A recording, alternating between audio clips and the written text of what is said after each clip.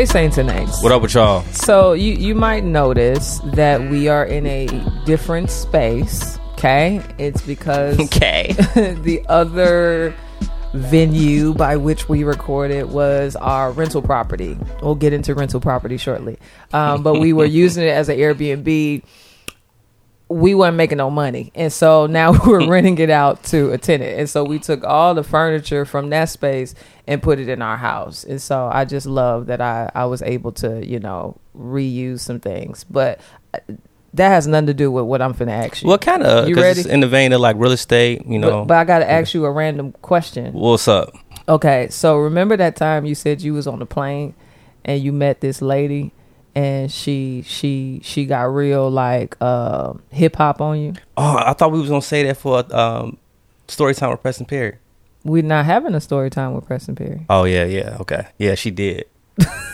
Okay, you want to tell? The story? Yeah. She, I got on the plane, and she was sitting in my seat, and then I said, "Ma'am, I think you in my seat." She said, "My bad."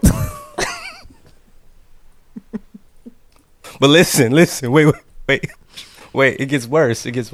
And so, I be in first class a lot because I'm diamond or whatever. And okay. So, a little flex. Yeah. And then so my friend Joseph Solomon got in, and he came and was like, "What's up, boy?" And then, so she looked at him, and then she looked at me, and she saw we knew each other.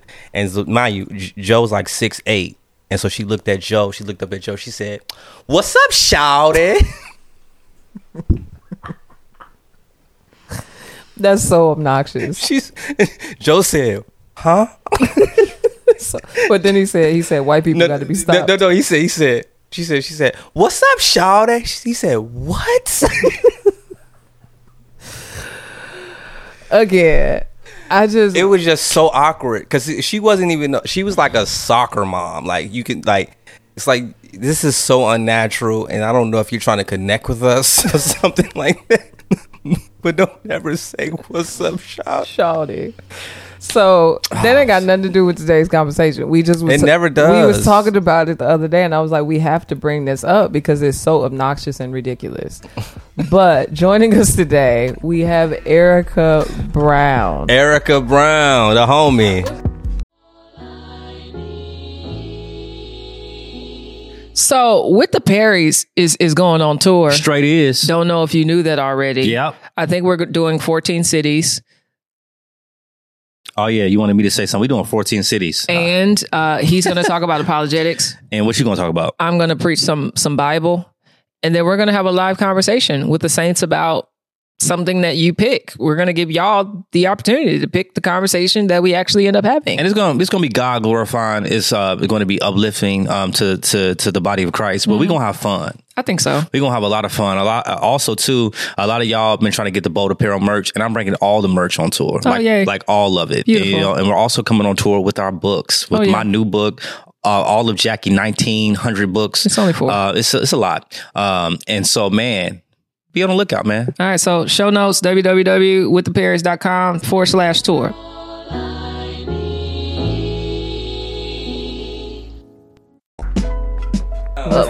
What's the name of your businesses? I feel like I'm supposed to say Erica Brown of something. Erica Brown and Associates. She got like 9 businesses. We changed the name. My name of my team used to be Erica Brown Associates, but I did not want to be the face of it. So now it's Strive. Okay. But let's say owning it and living it. Okay. That's business one. What's the other one? Okay, so then we have Strive. Then we have Boast. Okay. Which is the brokerage. Yeah, I mean, we have other businesses that don't have names that are just, Well, Integrity affiliates. Solutions is under your, you know what I'm saying? Yes, Integrity Solutions. We have affiliates. Right. That's so dope. Affiliates. You made it when you got affiliates. Oh my gosh. Well, she got options. These are my affiliates. She ain't got one LLC. She got S Corps and C Corps. It's like how can we be like you? Wow. So we wanted to bring Erica into our home to talk through just the concept of like home ownership, real estate investment, and even generational wealth. Yes. Because it's a conversation that all three of us are constantly having all the time. And it's like, why not like have it out loud? No, like seriously, like, cause Eric is our friend. We vacation with her. We're about to go on a vacation with her soon. And we talk about these things all the time. And I think they're beneficial conversations I feel like we need to have, especially in the body of Christ. Because we like, well, I'm going to be a martyr. I'm going to king and be this and be that. It's cool, but generational wealth is important as well. Right. You know what I'm saying? Now, before we begin, I already feel in my shondo that there are people like, I'm finna turn this off because y'all not talking about I rebuke Jesus you in Christ the name of Jesus in the flesh. All right, for being closed-minded. To talk even about the concept of generational wealth or even investing can to some ears sound like y'all just greedy and y'all just want money. So why is, I guess, generational wealth and growing and having businesses and doing all that you do, like, why? Wow. Yeah, that's a great question. So for me, I look at the opportunity to be able to build generational wealth as a tool just like you can have someone who's a contractor and they have they're really good at contracting and building things. That's their tool to serve their family and to serve the kingdom. So I look at real estate and the ability to be able to build wealth in real estate as a tool in that way too. Yeah, that's dope. I forgot to tell people what you do. We talked about her businesses, but we ain't say what they was. Oh, yeah. Okay, so, sorry. What you do, Erica? So I do a lot of things. Okay. Give us 5. 5? Uh-huh. Okay. So I am a real estate investor. Uh-huh. I teach people how to invest. Purpose-driven, like-minded people, a lot of believers, how to invest. I homeschool my kids. Yeah. I am 3 big boys. Mm-hmm. I am a co-founder of a brokerage, purpose-driven brokerage. I help run a landscaping company. I think that's 5. Okay, give us 6. Give us 7. Is the all right, completion. One more for the spiritual people. Okay, go ahead. Oh yeah, that's true. Yeah. I'm a team lead of a real estate group, and of course, I'm a wife. That's there we go. She rounded it out. Her husband is actually one of my closest friends. What's his name? Yeah, they're like BFFs. His name's Lawrence.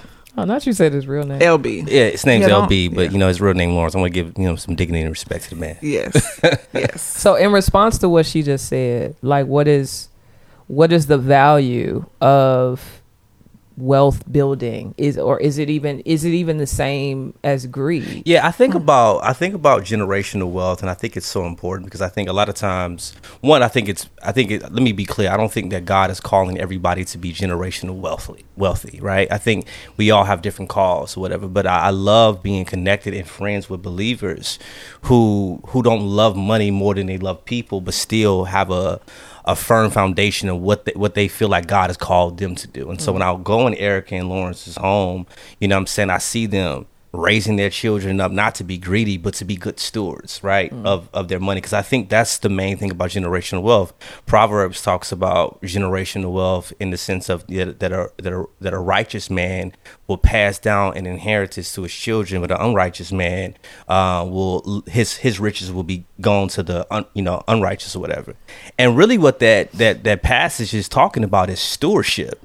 Is righteous people who have accumulated wealth, not because they're just chasing money, but they're stewarding what God has given them well, and that they're able to pass it down to their loved ones, and they can have, seasons of generational wealth. Yeah. And so I think it's important for us to know that whatever God gives us, we could be generational wealthy if our heart is right, and if we're stewarding our money right for the kingdom of God, right? And then that's automatically going to trickle down to our children and our children's children. And so I see that. I go in their house, I go in Erica and LB's house, and I see them, I see Lawrence, giving their kids, life lessons, but I also see them talking about real estate. I mean, her middle son, he likes to talk to me about like the stocks that he's investing in. How old is He's 12. 12. Yeah. He's like, I just bought Apple.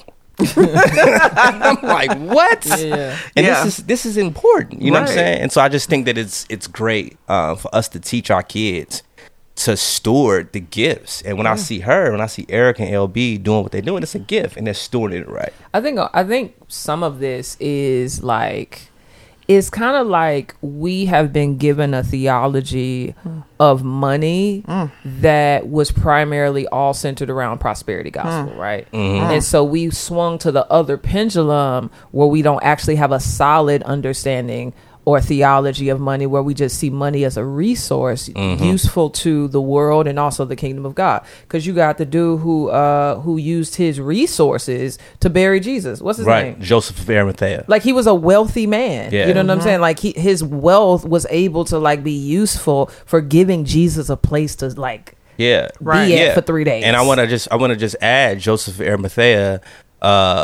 You know, the gospel only talks about him one time, but he's in all four accounts of the gospel. But we see like Jesus wouldn't have had a proper burial if this rich man didn't come to Pontius Pilate and say, I want the body of Jesus so I can bury him in this rich tomb. You know what I'm saying? And so we see that's a prime example of God using a man with wealth for the glory of him. And that was actually a part of the motivation for us to decide to begin investing and really, you know, build wealth. Like, it's crazy because before, you know, before we even had like a real estate investment or anything like that, I remember consciously having like this just, you know, this moment with God, really like, okay, you know, is this like, Lord, you know, if you bring wealth to my family, I don't want to be greedy. I want to be able to steward it well. Like, it's so crazy because it wasn't like I knew there was like opportunity around the corner. I just remember having like a conscious, very like real conversation. And when I thought, and what God brought me back to was just thinking about all the people that have been in the position to have wealth that have helped us over the years. Yes. Like, there was a time when we moved from Dallas to Atlanta, and me and the kids came first and my husband came later. We were just starting out. We were a brand new, you know, young family, didn't have anything or any money, and we bought a car. We used all of our savings to buy this car, and it turns out the car was a lemon. Okay. It was bad. It didn't even like run. So we spent our last bit on this car. So, and my husband had to get back and forth to work. He was still in Texas. And I remember one of our good friends, they just had a car that they were able to let him borrow. It was like this little 2-seater sports car, but and he's 6'4", you know, 200 plus pounds. But they were able to allow him to borrow that car so he can get to work.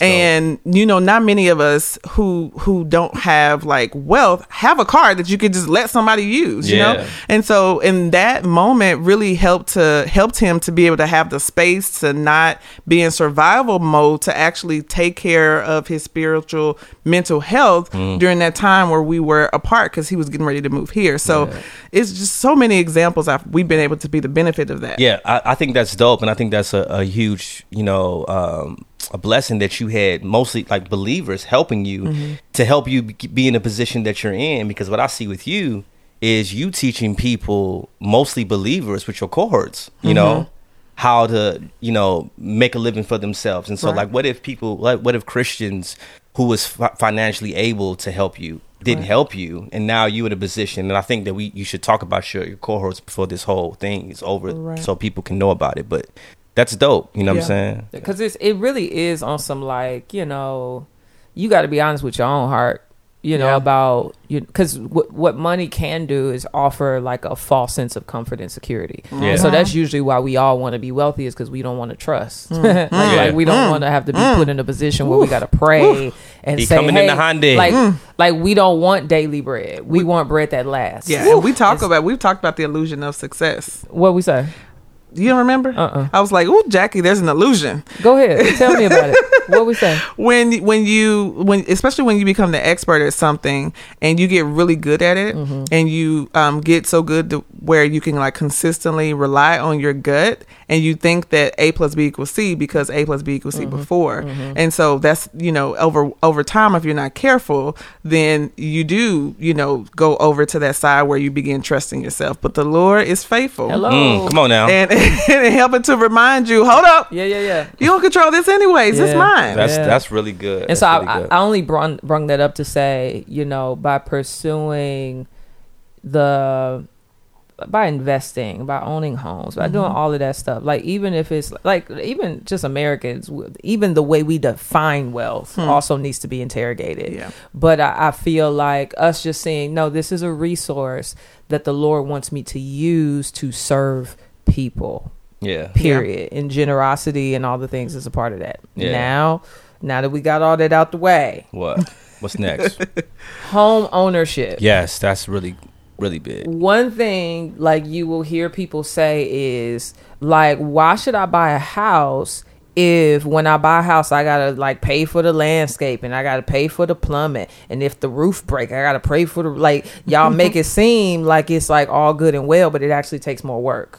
So what's the whole, like, why would I buy a house then? Right. You will still buy a house because it is a long-term investment. It's almost like a built-in savings account that, yes, you have to take care of, and there's various ways that can help you take care of it, whether it's like home warranties and things like that, but house hacking, having people, you know, renting out rooms and things like that, where you can, you know, be able to do it. But over time, your property, if you buy it for say $200,000 today, in 10 years that property may be worth $400,000. So it becomes like a built-in savings account that at some point you'll be able to tap into to provide options for you. Right? Because I think it's beautiful. One of the reasons why I'm passionate about teaching people is because I feel like I want to be able to help people free up their time, stop trading time for money, so that they can actually do the things that God is calling them to do.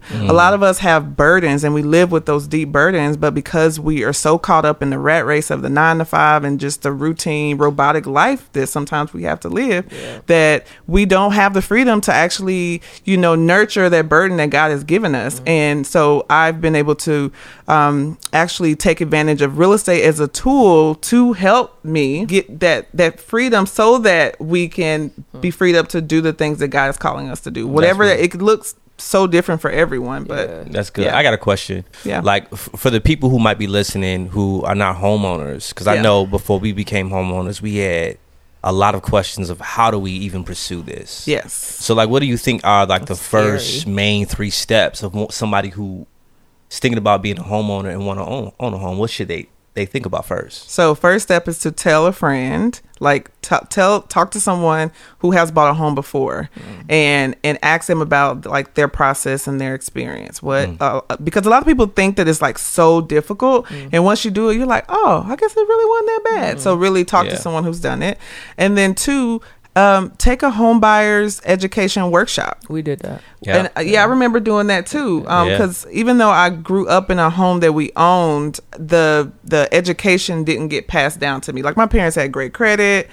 I didn't have good credit. I was like, what happened? You know? So taking a home buyer's education class, which are generally free, and they're like, you could do them online, or you can even do it at one of our website, or you can go to your local real estate company and they'll have a home buyer's education workshop. And that's, I think those 2 things are like the best start to pique your interest and figure out what your next steps are. One of the main things when I got married, I just always had bad credit. You know what I'm saying? And Jackie was like, we're gonna get your credit up. That was like one of her main goals in life. No, this is by bad we mean he didn't have a score. Hey, man, you gotta put me out there like that? I mean, we need to be clear. Be specific. Yeah, because it's like bad is like a number. You didn't have a number. And so it was like, I don't even know how to deal with experience saying inconclusive and FICO not having nothing. Like, it's like, what is I had bad. You okay? But what you got now? I'm in the 700s. You're in the 700s. That's great. Hey, look at it. I love how you give her that me? Credit too. That's awesome. It's pun intended. Yeah. Should people, I guess my question is, and this, you don't have to stay on this long, but should people allow like their credit score or their credit number to like really burden them when it comes to becoming homeowners? That's because Dave Ramsey, I feel like he's like, credit scores don't be mattering. I use bad grammar on right. purpose. No. I mean, it does matter if you don't have cash, you know, you don't have like someone in your family that can just buy you a house for cash, then credit does matter. Right. And statistically, when you have lower credit scores, you pay for more for everything, not just for a house, you know? And so a lot of times I remember, because for me, it wasn't that I had like horrible bad habits. I just had like 2 credit cards that I thought in college, they just give it to you, and I thought I didn't know I had to pay it back. It was just like, what? It's free. And it ruined my credit. credit, you know, it's free money. So it took some time to get together. So a lot of times when people have bad credit, it's almost like they look at it like out of sight, out of mind until they need to deal with it. You need to deal with it. Like just because you're not paying attention to it doesn't mean it's not a problem. So it's really just confronting it and pulling your credit score. If you go to annualcreditreport.com, every year you get a free credit score.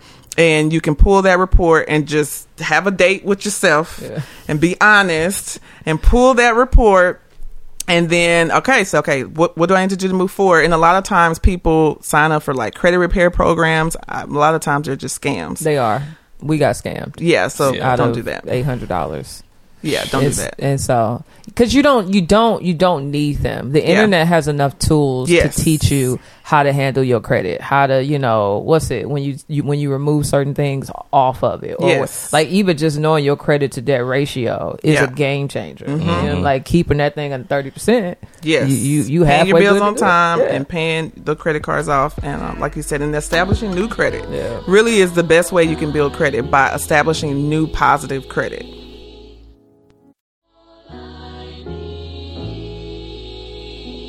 So with the Perrys is going on tour. Straight is. Don't know if you knew that already. Yep. I think we're doing 14 cities. Oh yeah, you wanted me to say something. We're doing 14 cities. And he's going to talk about apologetics. And what you going to talk about? I'm going to preach some Bible. And then we're going to have a live conversation with the saints about something that you pick. We're going to give y'all the opportunity to pick the conversation that we actually end up having. And it's going to be God glorifying. It's going to be uplifting to the body of Christ. But we're going to have fun. I think so. We're going to have a lot of fun. A lot of y'all have been trying to get the Bold Apparel merch, and I'm bringing all the merch on tour. Like all of it. Beautiful. And we're also coming on tour with our books, with my new book. All of Jackie 1900 books. It's only 4. It's a lot. And so, man, be on the lookout, man. All right, so show notes, www.withtheperrys.com/tour.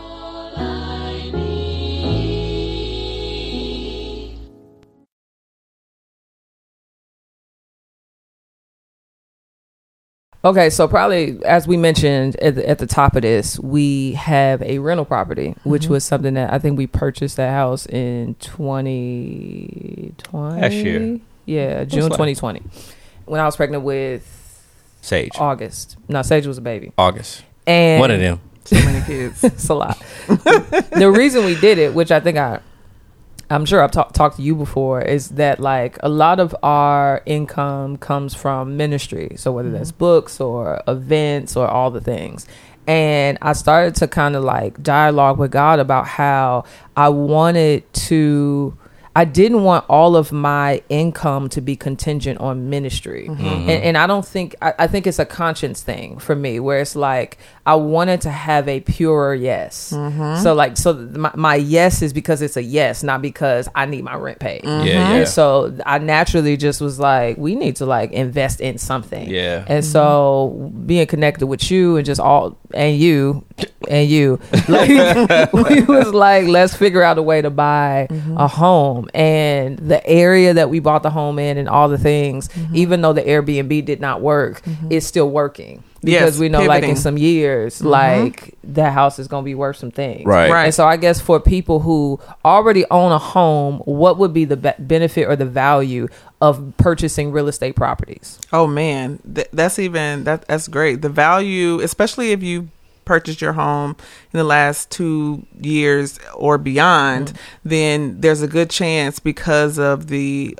large amount of appreciation or the large amount of ways that the home prices have increased, you have a lot of equity in your home that you could actually use. What's equity? Equity is the amount of money that your home is worth versus how much you owe. So say your home is worth $400,000 and is worth based on what the other homes around you have sold for, and you actually owe the bank $200, then that means that the difference between $400 and $200 is equity. There we go. So there are different ways. That was a really great way that I've never heard equity like broken down. Yeah, very simple. Very simple. You're a teacher too. Look at that.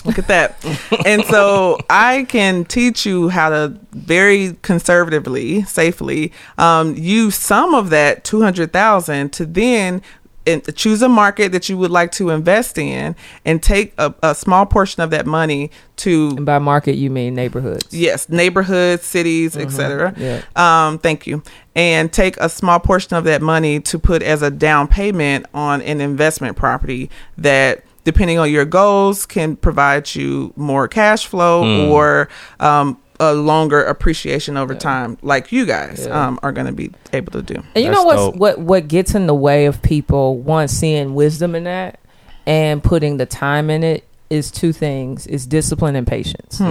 Because we want quick money. We want quick return. You know, it's like weight loss. We want to take the doo-doo pills because we want a flat stomach, and because we never develop the patience and the discipline to actually have just a good nutritional diet. Right. As soon as we stop doo-dooing, now we get big again because we never work that muscle. Right. And so that's a terrible example, but I think it's no.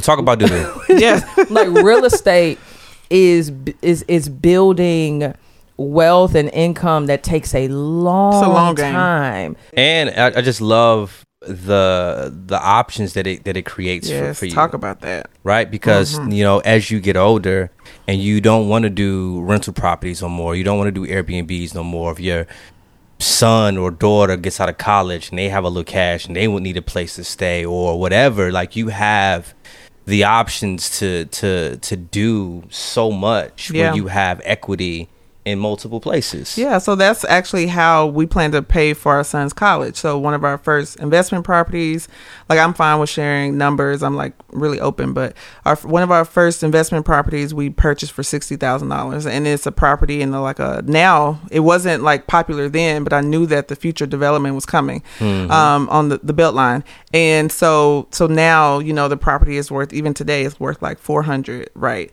And so our son's getting ready to go to school, so he gets ready to go to college. If he needs assistance, say he doesn't get a scholarship or whatever, he needs assistance, I can basically go to that property and either refinance it or get a line of credit off of that property and pay for his school with that equity. And the beautiful thing about it is I'm getting rent every month from someone else. So I can redo that over and over again if I want to. So someone else is paying the mortgage.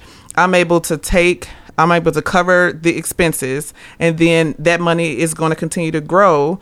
The equity is going to continue to grow, as well as I'm getting a check every month, right?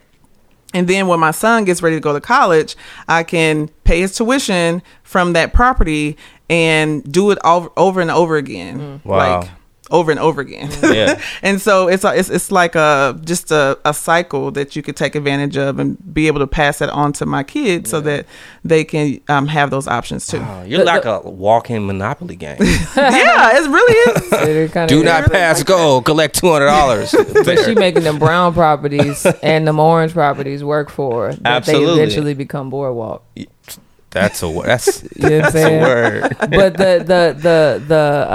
the wild thing is, the first time I heard about that concept is when we lived in Chicago. And our accountant, this guy named Ged, he owned these apartment building or an apartment building that had like maybe, I don't know, 15 to 20 doors. And Lincoln Park wasn't that special. He bought it when it was the hood. And he just, it was so simple. He was like, because he was probably in his 70s, he was like, yeah, I bought it in like 1987, and he said all of the rent that the tenants would pay me, I used it to pay off the mortgage. He was like, I never took a dime from what the tenants would give me. And he was like, now I'm 70 and I can just hang out with my wife and go on ski trips all the time, because that entire building is paid off. And so now everything that the tenants give me, just, but that's rest. Not, but and I was like, yikes, that's smart. But not only is he resting, but not only that, one of the main things that he said he does, for, like low key for charity. Not skiing. He was helping believers do their taxes. Yeah, because like that's the way. That's them. Yeah, we didn't pay for it. Yeah, and so that's the way he wanted to serve the Christian community. He was like, I don't really need y'all money, right? And so he was a low key millionaire at our church. And nobody knew he was a millionaire, and if you had to ask him because he, I mean, he was wearing Skechers and like. That's how they be. That's how they, you know what I mean? Absolutely. But like he was like, I want to serve the body of Christ by teaching them financial literacy and helping them with their taxes. And so He was a blessing to us. I just was impressed because, like, the way I grew up, it's like if the tenants are paying you, that's your money and you need to spend it on yourself. Right. And so the fact that, like, he had to wait to the 2000s to actually be able to see the profit, but like now until he dies and whoever he gives that building to, it's theirs. And I was like, man, that's major. And he's paid it off. And so Lincoln Park is one of the most very wealthiest neighborhoods in Chicago, and it's multiple units, and he owns the building with no mortgage. And it's just all profit. I love it. And you definitely, it's definitely a long game. And then the beautiful thing is that you do have small kind of nuggets that you can take advantage of now, even though like the greater reward will be later. So like I take off the month of December,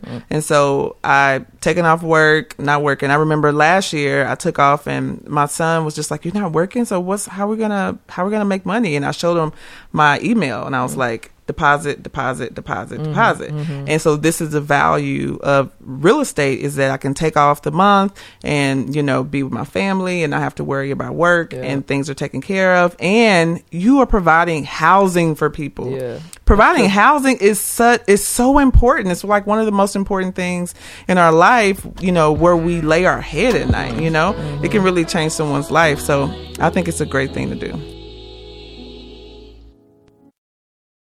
I do want you to shout out what you do online, like with your classes and stuff like that, and tell people your Instagram and tell people how they can stay connected to you, because I do think that a lot of times we don't look at the work that you're doing as ministry, but like, man, like what if God is using, I don't think what if God is using people like you to help believers be freed up to do more ministry, because they're more financially free to do so. And so talk about your cohorts and talk about why you started them, and then talk about how people can get connected to your online. Absolutely. It was really interesting because I was working with, I'm a licensed agent here in Atlanta, and so I have been investing on my own, and a part of, or my family, we've been investing. And so a part of the process of being an agent and us, you know, picking up properties over time is we would use the income that I made as an agent to then reinvest in real estate.